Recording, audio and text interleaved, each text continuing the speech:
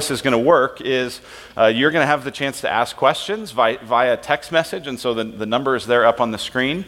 If you go, well, I don't really have a phone that I could send a text message, then borrow one from your mom or your grandkids. And they can help you do that. And so we'd love to take your questions. A bunch of you have already been sending them in. And it's going to be myself and Josh Watt and Seth Trout who are going to be answering them in just a moment. So we're going to just leave this up here in case you want to get the number, want to ask questions, that sort of a thing. So if this is your first time, you're at Redemption Gateway, which is one of 10 congregations that are part of the Redemption Church family. All of us are united in our love for Jesus, and I think you've already gotten a little bit of a taste of that. Grab the program that you got. Hopefully somebody gave you one of these when you came in. And as you open that up, you'll see a number of things in there. At the bottom is this connection card, and we'd love you to fill out as much of that connection card as you are able to, and then just drop it into the giving boxes, those gray mail boxes that are there back by the door. If you have some prayer requests or anything that you would just like us to know about, you can write that on the back of your card. We'd love to do that.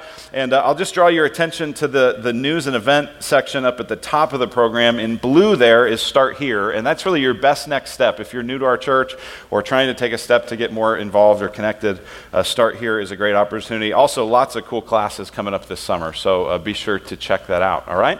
Well, that's going to lead us really into our time here, and to get the tone set, Jay Power from our scripture reading team is going to read from 1 Corinthians 15. So if you have a Bible, please stand and open it to 1 Corinthians 15, verses 3 through 5. That's on page 961 if you have one of the black hardcover Bibles.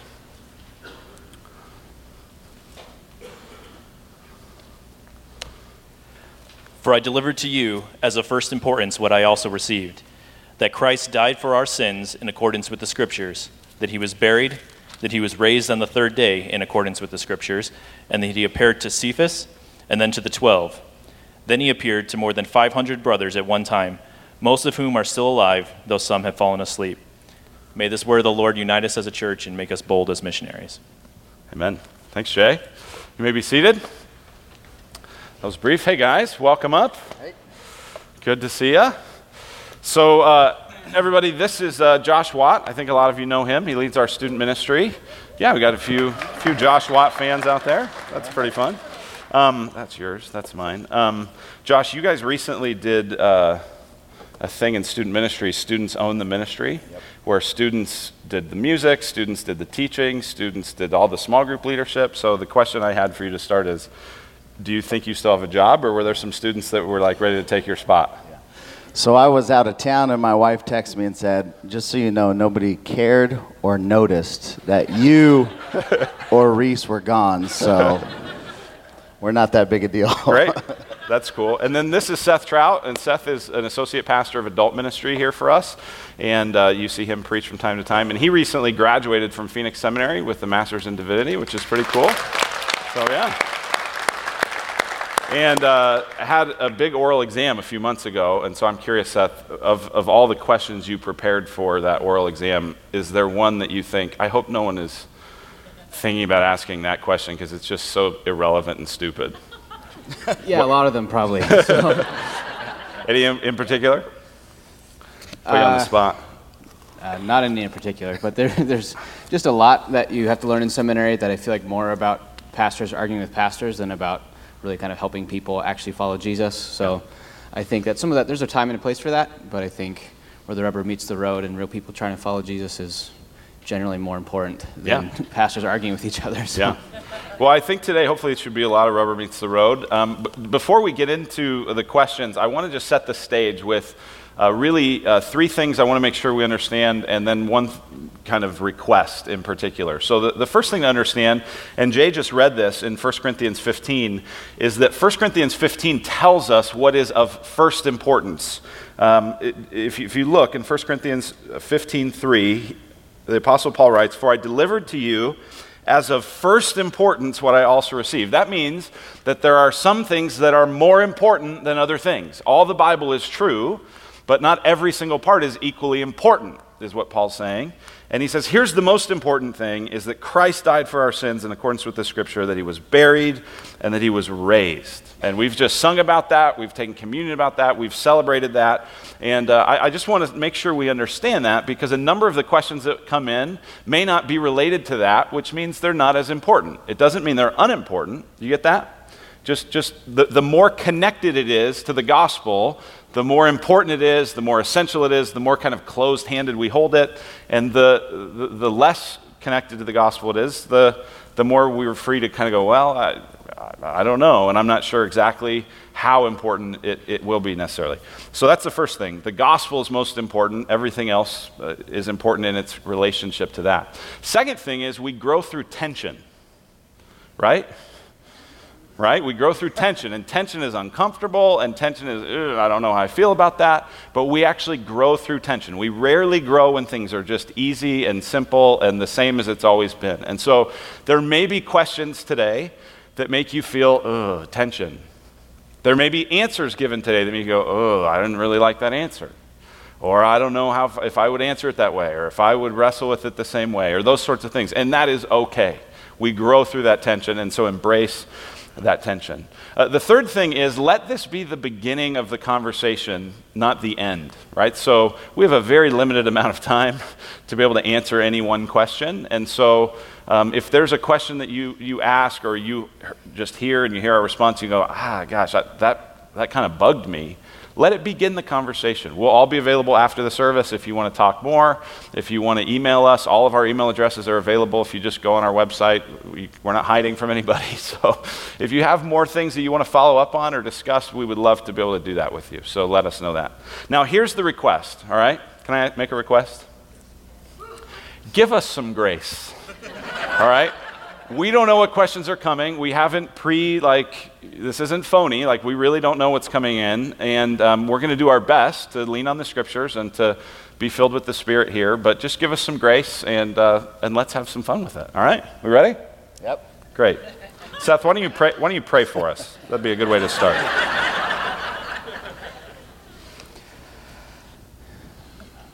Father, thank you for being in this room with us. Thank you for giving us the scriptures. Thank you for the way that you form us over time.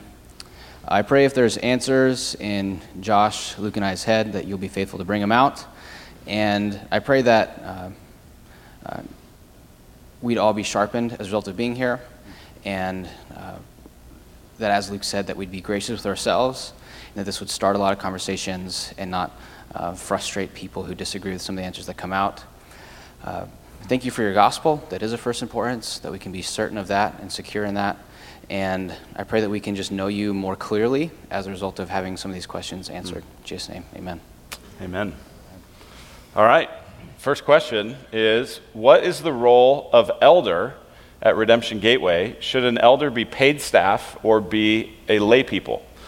Since I'm the only elder on the stage, I'll answer that question. So the role of elder at Redemption Gateway is to be an overseer. There's some passages that describe the role and the qualities of elders. 1 Timothy 3 is one, Titus 1 is another. There's a passage we'll study here in a few months in Acts chapter 20 that describes the role of elders being those who shepherd the flock and protect the church from error and those sorts of things. It's interesting in the scriptures, there's a lot that really is focused on the character and the kind of core capabilities of an elder. There's very little that describes exactly how a group of elders in any local congregation should work, because that's going to vary a lot based on the cultural situation and the cultural context and the needs and the size and all that sort of stuff. So at Redemption Gateway, the role of elder is really to provide big picture leadership and direction to the church. The local elders here at Gateway, they set our budget. They approve not specific hires on the staff, but the kind of personnel slots and positions for staff. And so it's increasingly becoming big picture. More and more our staff is doing a lot of the day-to-day kind of hands-on oversight of ministry, and the elders are doing kind of more big picture, holding the leadership, and particularly me, accountable, that sort of thing. The second question, should an elder be paid staff or be a layperson? And really, the scripture doesn't say that. the whole idea of paid staff is not something that the church on the run in the first century, as the Bible was coming together, knew about. So there's nothing in the Bible that prohibits it, nor is there anything that recommends it. And so right now, there's a mixture of staff and non-staff elders on our team. We also have a handful of men that are all non-staff who are currently in the elder candidate process. And at some point over the next year or so, you'll surely hear more about at least some of those men. So, great. All right. Next question. What do you say to Christians that say they're inclusive of gay people, but then post on Facebook that they're boycotting a movie or TV show that has a gay character in it? Who, I did the last one. I'll do it, but you guys are up here. What do you? Anyone want to do it? Go ahead, Josh. You looked like you were ready to say something. You look primed and ready. You had the mic at your mouth. Seth, what do you think? I think the language is important. What does inclusive of gay people mean? If that means you love them and you have them in your house and you consider them best friends and people that you love as much as anyone else in this world, yes. If inclusive means your doctrine of the Bible now changes what God has laid down as the morality for sexuality, as far as a man and a woman is God's design, then that gets a little real problematic. But then post on Facebook that they're boycotting. So the Beauty and the Beast came out, and apparently there was some homosexual kind of undertones, which... It was about 0.6 of a second. Yeah. So that's the most recent. Don't blink, or you'll miss it. My wife saw it. She didn't think anything of it. I don't... Get off Facebook. Most of...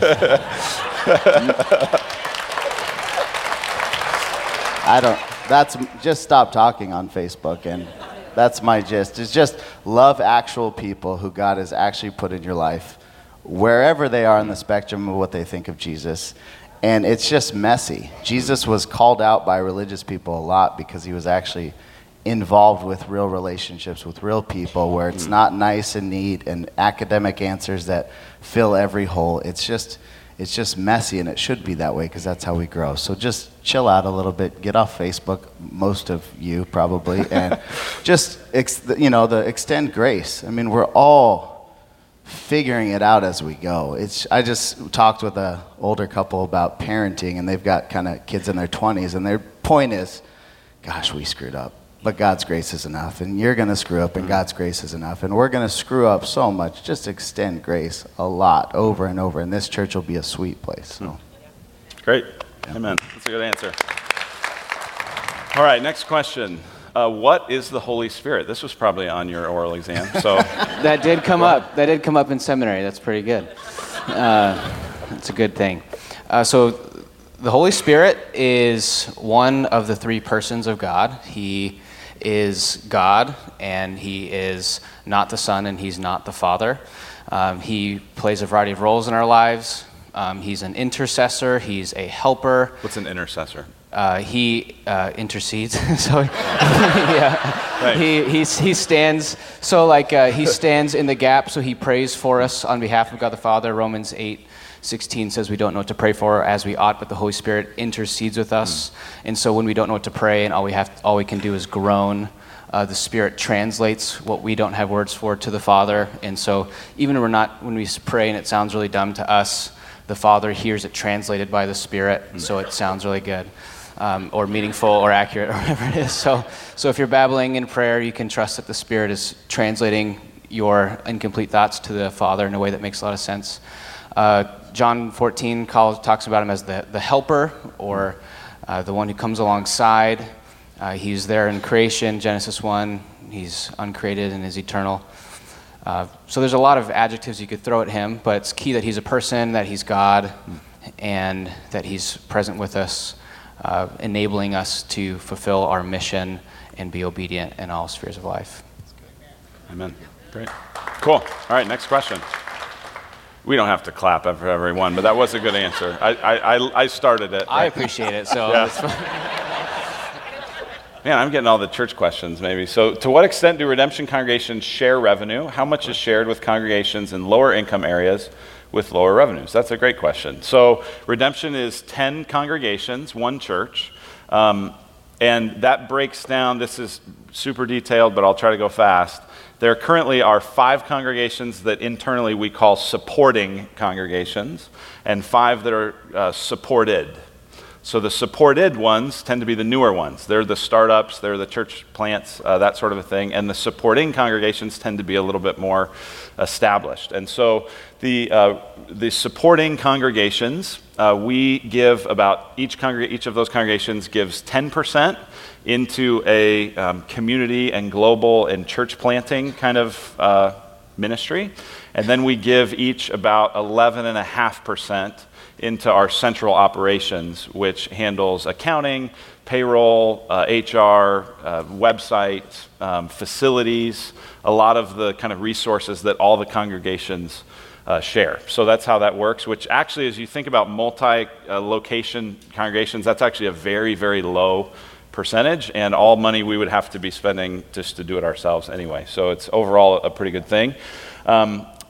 And so all of that money goes into kind of a pool that the executive leadership team of Redemption figures out how much each of those supported congregations needs in order to help that congregation thrive and eventually get to a point of self-sufficiency financially.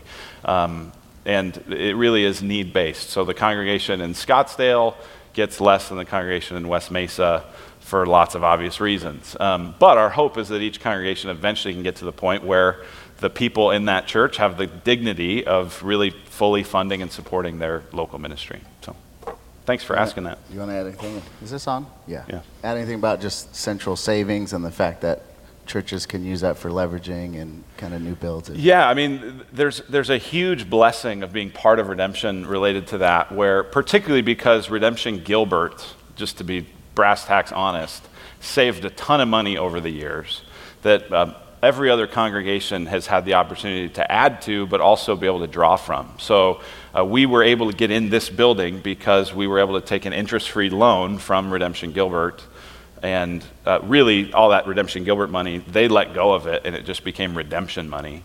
And so we all get to benefit from that. West Mesa is benefited from that, Scottsdale, us, Tempe, over and over and over, and we now, with some of our overages and things, have the opportunity to kind of pay into that as well, but it's really been a huge asset. So, great. Next question. Is there anything in the Bible about cremation after death? What is the church's view on cremation? Good question. Seth, go ahead. So biblically speaking, there's not a whole lot of commands about how to treat the body after death, and by not a whole lot, I mean I can't think of any right now off the top of my head. That was just me hedging my bets a bit. But the Christian view is one in which the body will be raised. And so historically, especially in the early church, there's a big distinction between the way that pagans treated dead people and the way that Christians treated dead people, in that Christians buried their dead as a testament to the future bodily resurrection, whereas pagans just burned their dead because they thought nothing happens when you die. And so a number of different theologians have really encouraged Christians to avoid cremation and do physical burial for the sake of witness to the eventual future resurrection. I don't think that's a matter of biblical obedience, but I think that might be a matter of missional intentionality, trying to tell people who aren't Christians we believe in a physical bodily resurrection at the return of Christ. And you see some of that physical bodily resurrection in 1 Corinthians 15 in the passage that Luke just read from. But I think that's more a matter of witness than it is a matter of obedience. And so if someone got cremated, I wouldn't, like that has no, in my view, has no real bearing on their eternal destination. I think that God at the resurrection can put together a burned up body just as well as he can put together a body that got run over by a car or a body that died of natural old age. And so I don't think there's like a real, if you do this, then you're in really bad shape. But I do think there's some level of, to all my non-Christian friends, I might choose not to be cremated so that I can be, even in my death, a witness to the eventual future bodily resurrection and the new creation that comes with that. Yeah. I'd just add that to the second question, the church doesn't have a view on this in terms of an official, here's Redemption Church's view. But I would say that particularly if that was an issue for somebody, particularly if they said, well, I would want to do a burial, but financially it's a hardship or those sorts of things. This has never happened, but I could even envision our elder and benevolence and some of those things saying, well, if that's important to you, then maybe we could help you do that. But at the same time, if you want to cremate somebody for a lot of different reasons, go for it. Yeah, that's a third level issue, but Yeah. I think it's worth wrestling with and not just assuming that you'll do whatever everybody else is doing. Great. All right, next question. With so many people, including Christians, living together today, it makes me wonder whether traditional marriage is truly biblically mandated. You keep moving your head, and you're good. Whether traditional marriage is truly biblically mandated or just a cultural tradition. Good question. Do you want that, Josh? Or you don't have to, but It's I'll just chime in real quick. A lot of people want the Bible to say, do not do blank, or do it this way in a specific sort of bullet point. Here's the rule that applies directly to your specific circumstance. And the Bible is a story of God's love towards us. Within that story, he set up kind of how he wants us to live. And one of that is a man and a woman should be married.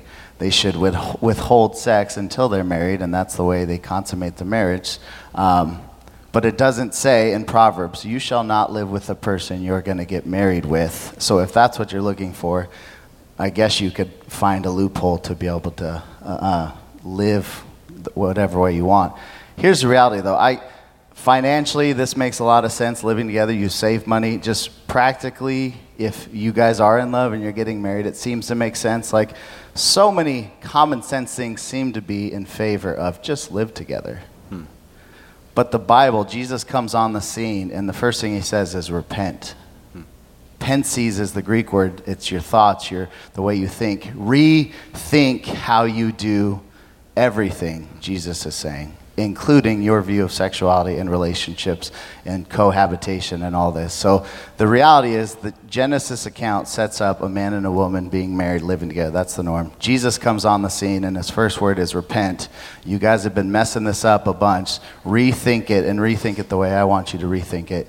You shouldn't live together before marriage. And I get it. That's really hard, and it takes faith, but that's how faith works, is God calls you to stuff that you don't think makes sense sometimes and seems really hard, but it's the best way to live in obedience to Jesus. So that's So that's talking especially about the living together. Will you take kind of the second part of the question about, is traditional marriage just a cultural tradition, or is it actually biblically mandated?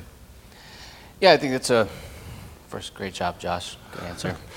Yeah, I learned something. That's good. Yeah, I learned something. So it depends what you mean by traditional marriage. If by traditional marriage you mean, she wears a white dress and you spend $20,000 and walk down an aisle, then that's a cultural tradition. That doesn't mean it's wrong, but I think there's a lot of value in like having the full done-up traditional wedding ceremony.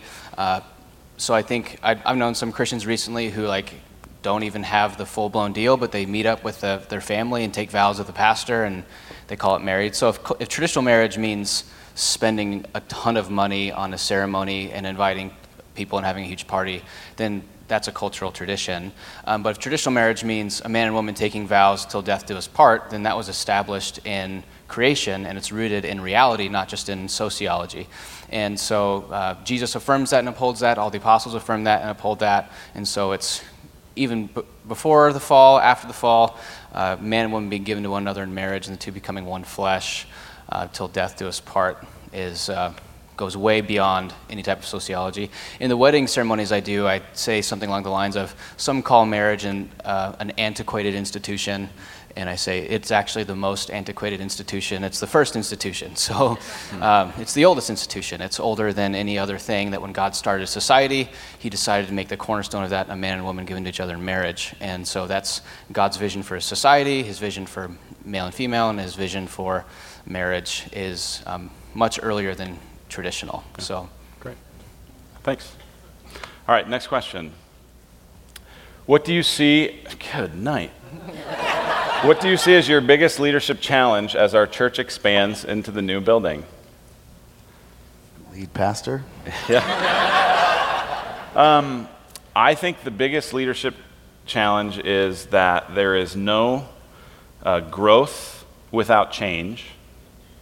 There's no change without pain, and there's no pain without loss in any area of life. And the reality of expanding into a new building means that we're going to just about double our seating capacity, which means there's going to be lots of opportunity and lots of energy toward inviting people and including more people and reaching people who are not currently part of a church at all.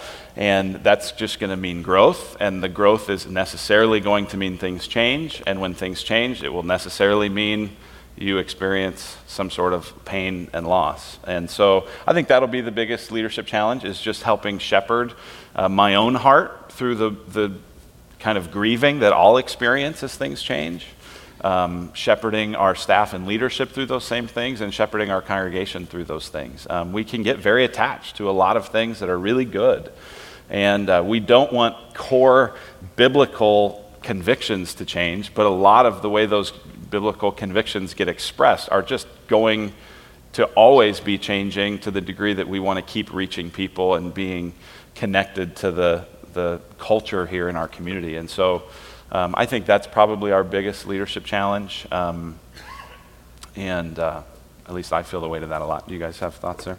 And my first flinch is just when new people come in, like I'm pretty new here, and one of the things that I've found really refreshing is that being bigger has never been a definition, or even a definition of success, or even necessarily an inherent vision. That it's mostly like, as we grow, there's like this weight of, we have to disciple these people, we have to care for them, we have to get them connected, not just have them in a room on Sundays. And so I think that the harvest is ripe, the workers are few. I think about people stepping up and being developed as leaders. I think about all the more positions for people to volunteer and serve in significant ways. And so at least in my lens, I see the biggest leadership challenge is going to be multiplying leaders to care for and disciple the new people who come, because them showing up on Sunday morning is not at all the goal. The goal is to birth and strengthen fully formed, healthy disciples of Jesus. And so that's not really accomplished just on a Sunday morning. And so I think it's everything that leads to outside of that is going to need to be scaled in a big way.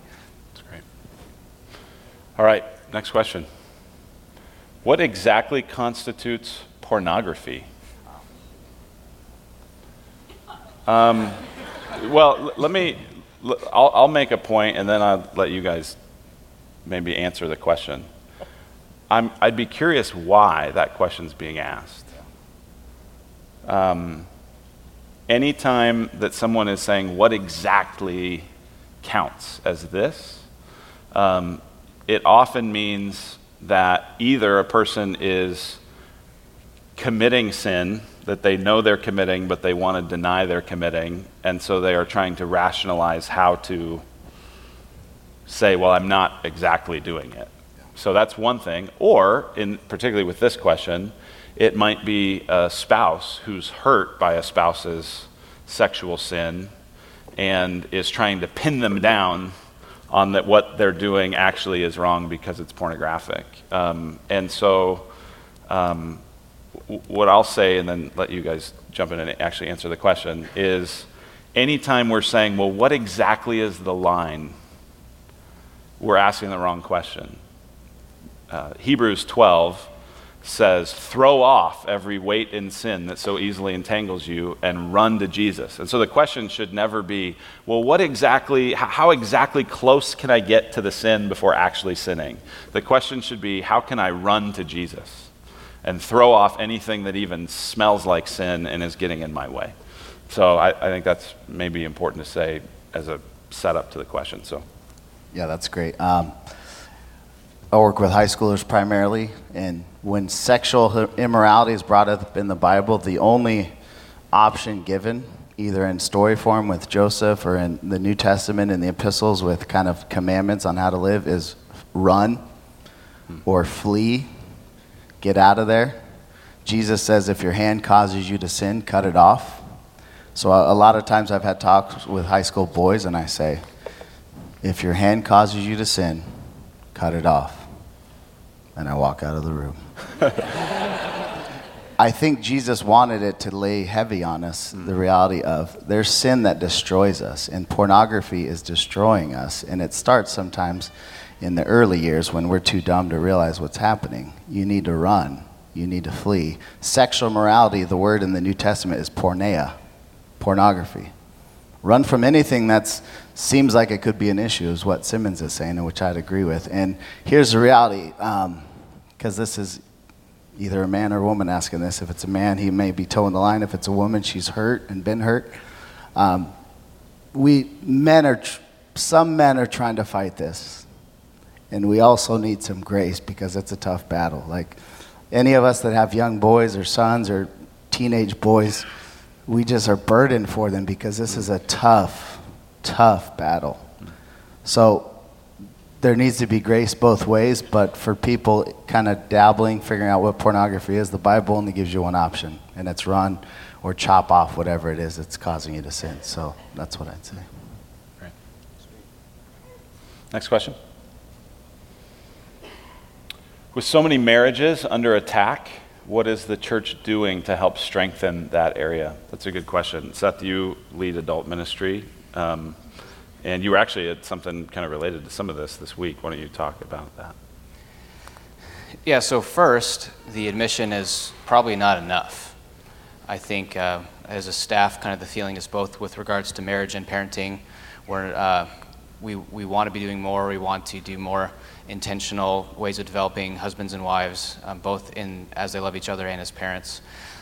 So we did a marriage series in December, and I think that kind of really, we knew that there was a need, but I think how much attendance came up and like the level of engagement there was during that series really highlighted how much is going on there.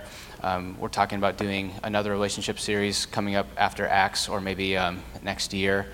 But there's a variety of events and mentor opportunities that we're pouring into and investing in, but a lot of it is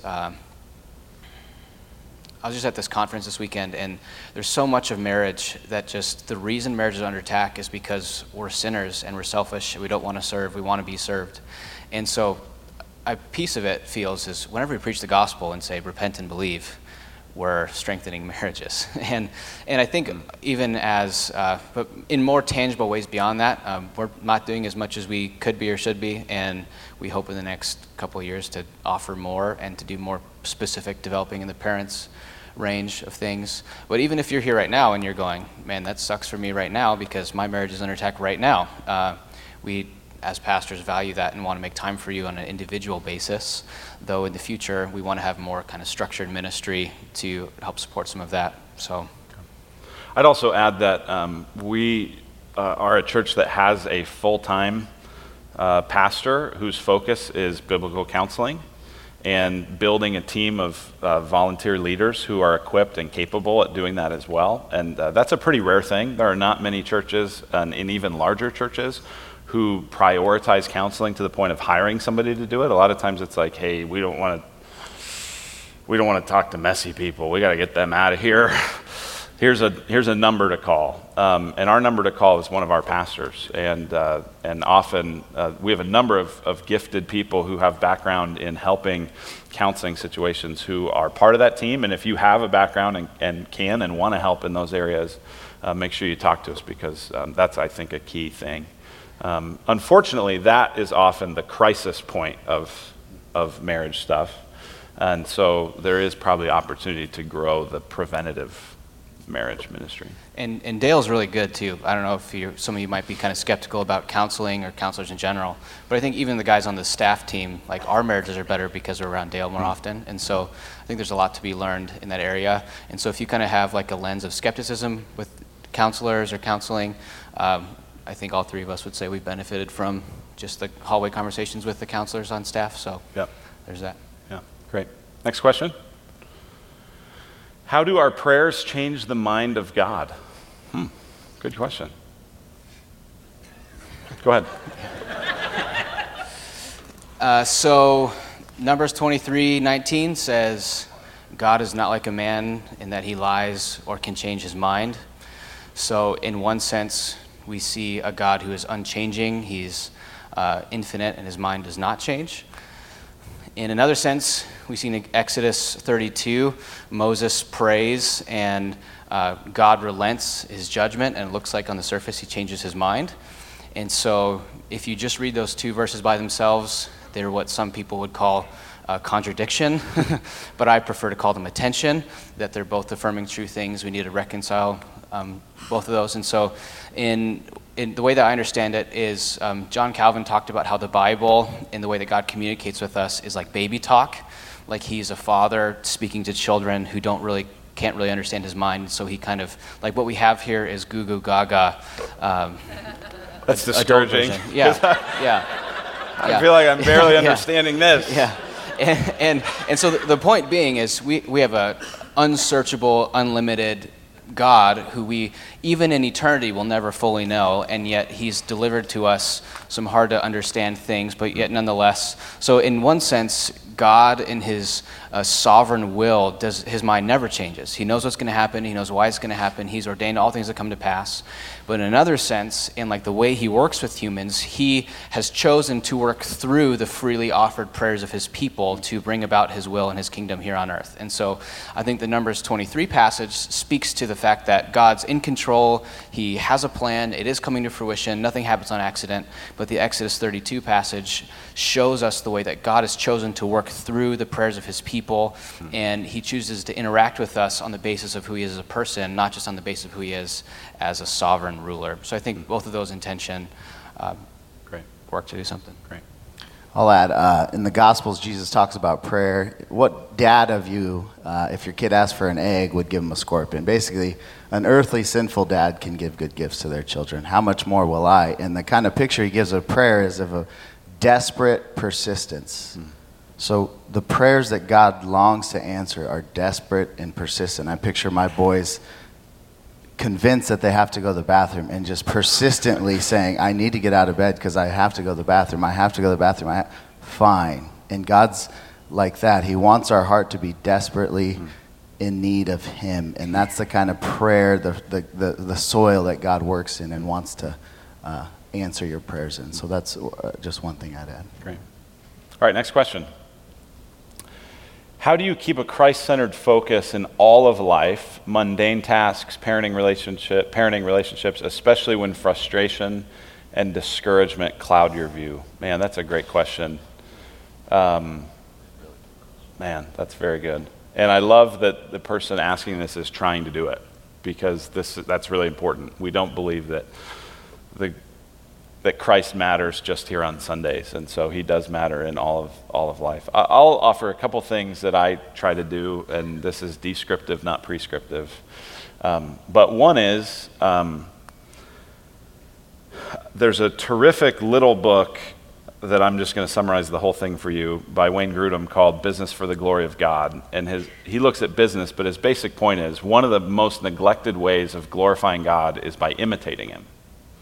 And I actually did a message on this a few years ago called The Imitation Game, where we talked about how we imitate God in our daily lives. And so one of the things that makes mundane things feel more special to me is realizing God is imitated. You know, when I imitate God, I'm honoring him, right? So when I set the table, does it get more mundane than that, right? If I have the utensils straight and the napkin orderly, I'm imitating God in his orderliness and his care for details. If I'm seasoning food well, I'm imitating God who has created flavor and wants things like that to be enjoyed, right? So by thinking through, I'm imitating God right now, I think has helped me take some of the mundane stuff and help it actually feel a bit more worshipful. But when frustration and discouragement cloud your view, which is like almost every day, I think that's where believing and knowing the promises of God, having friends in your life who really are encouraging to you and strengthening you, and not just telling you, hey, you can do it, but hey, God is worth trusting, and kind of gospel promises. Those are a few things that help me. What would you guys say in that? That's a great question. I guess for me, maybe being with people outside of my vein of life, which is young 30s, little kids, on the kind of upslope of your career, stressed with just family life. So me and my wife love to hang out with older folks because they're just not stressed about any of that. And they're like, it's not that big a deal. Your kid's going to be fine. He'll figure out how to pee in the toilet.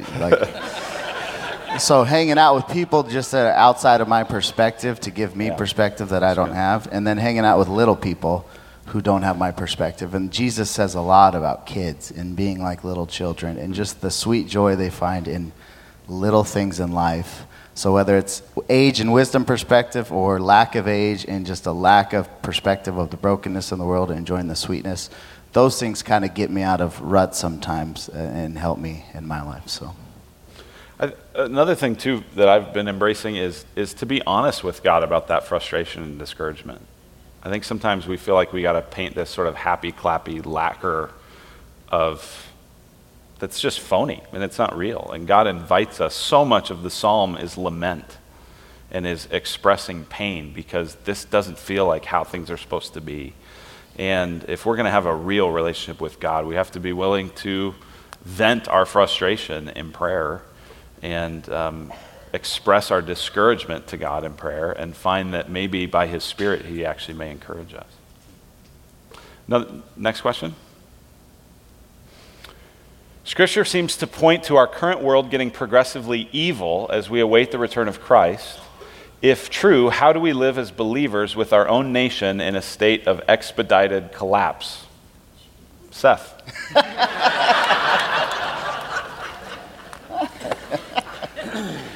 There's a lot of assumptions there. Yeah, I think, so first of all, when I hear these type of questions, I think sometimes we as Christians want to really put a lot of stock into how things are worse now than they ever have been. And I think about how even, so like right now, and we're going through Acts in Antioch, like the level of sexual morality there, we don't even come close to what things were like in first century Greek culture, especially in the more cosmopolitan areas.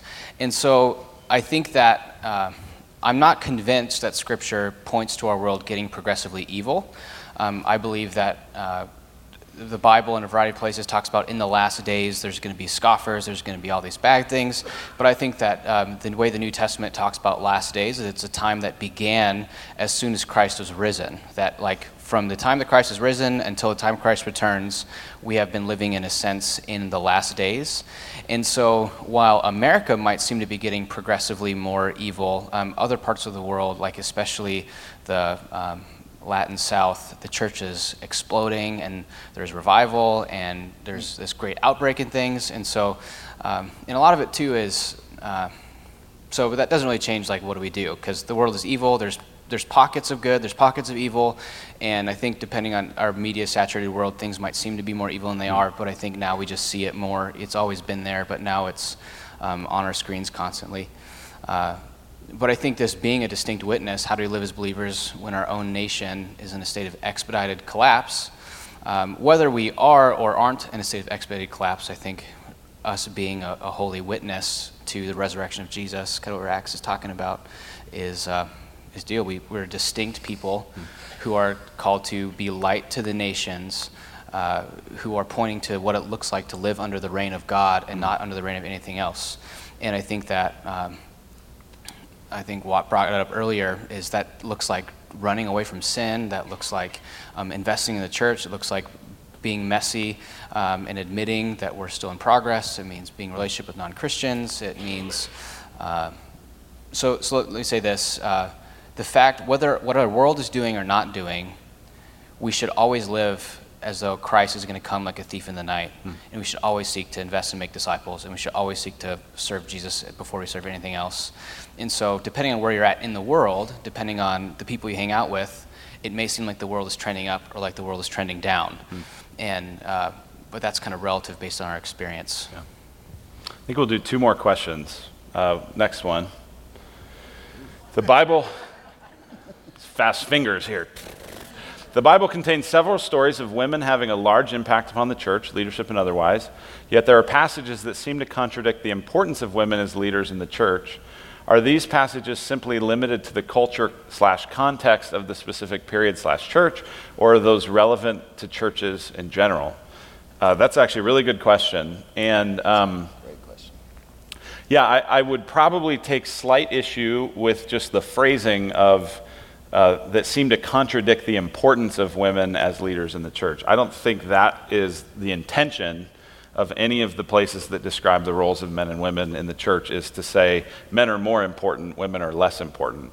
As much as it is to say men and women are equal before God and have different roles to play, and here's what the expectations and limitations on those roles would be. And so in particular, there's a passage in 1 Timothy 2, if you want to look at it. 1 Timothy chapter 2.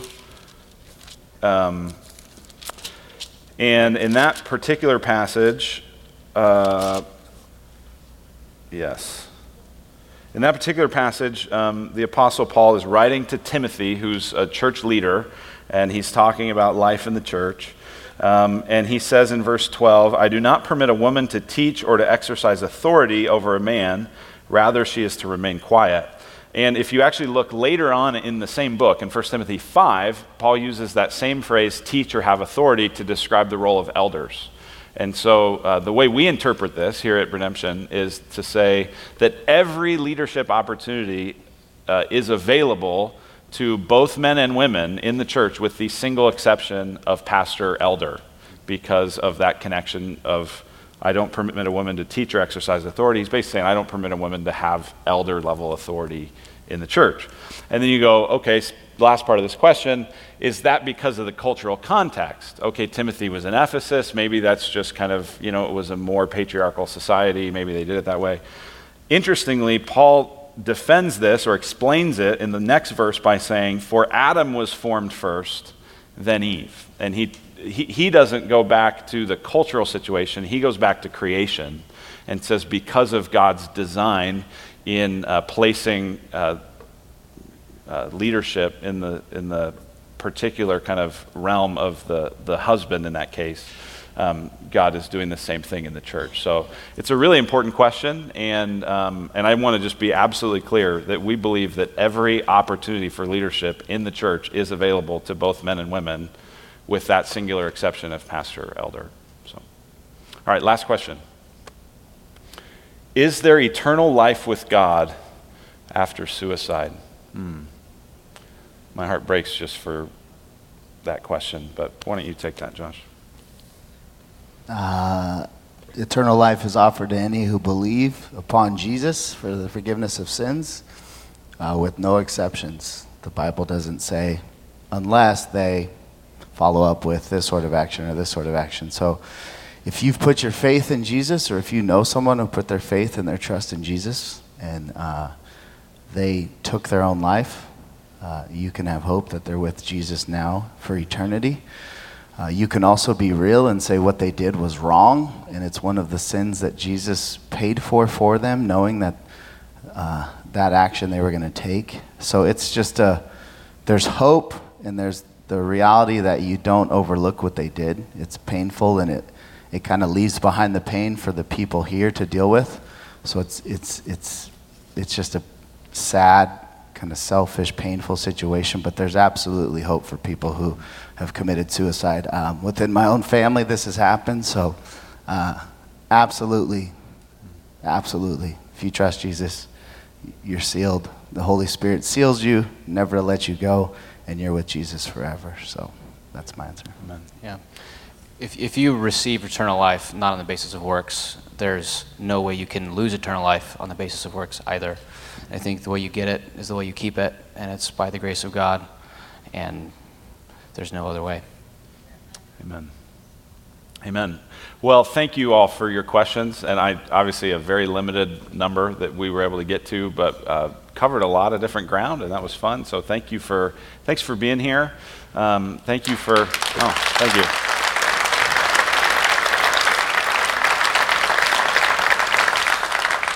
We're going to close our time with a benediction, and so if you're able to, please stand. And this benediction comes from Romans chapter 11.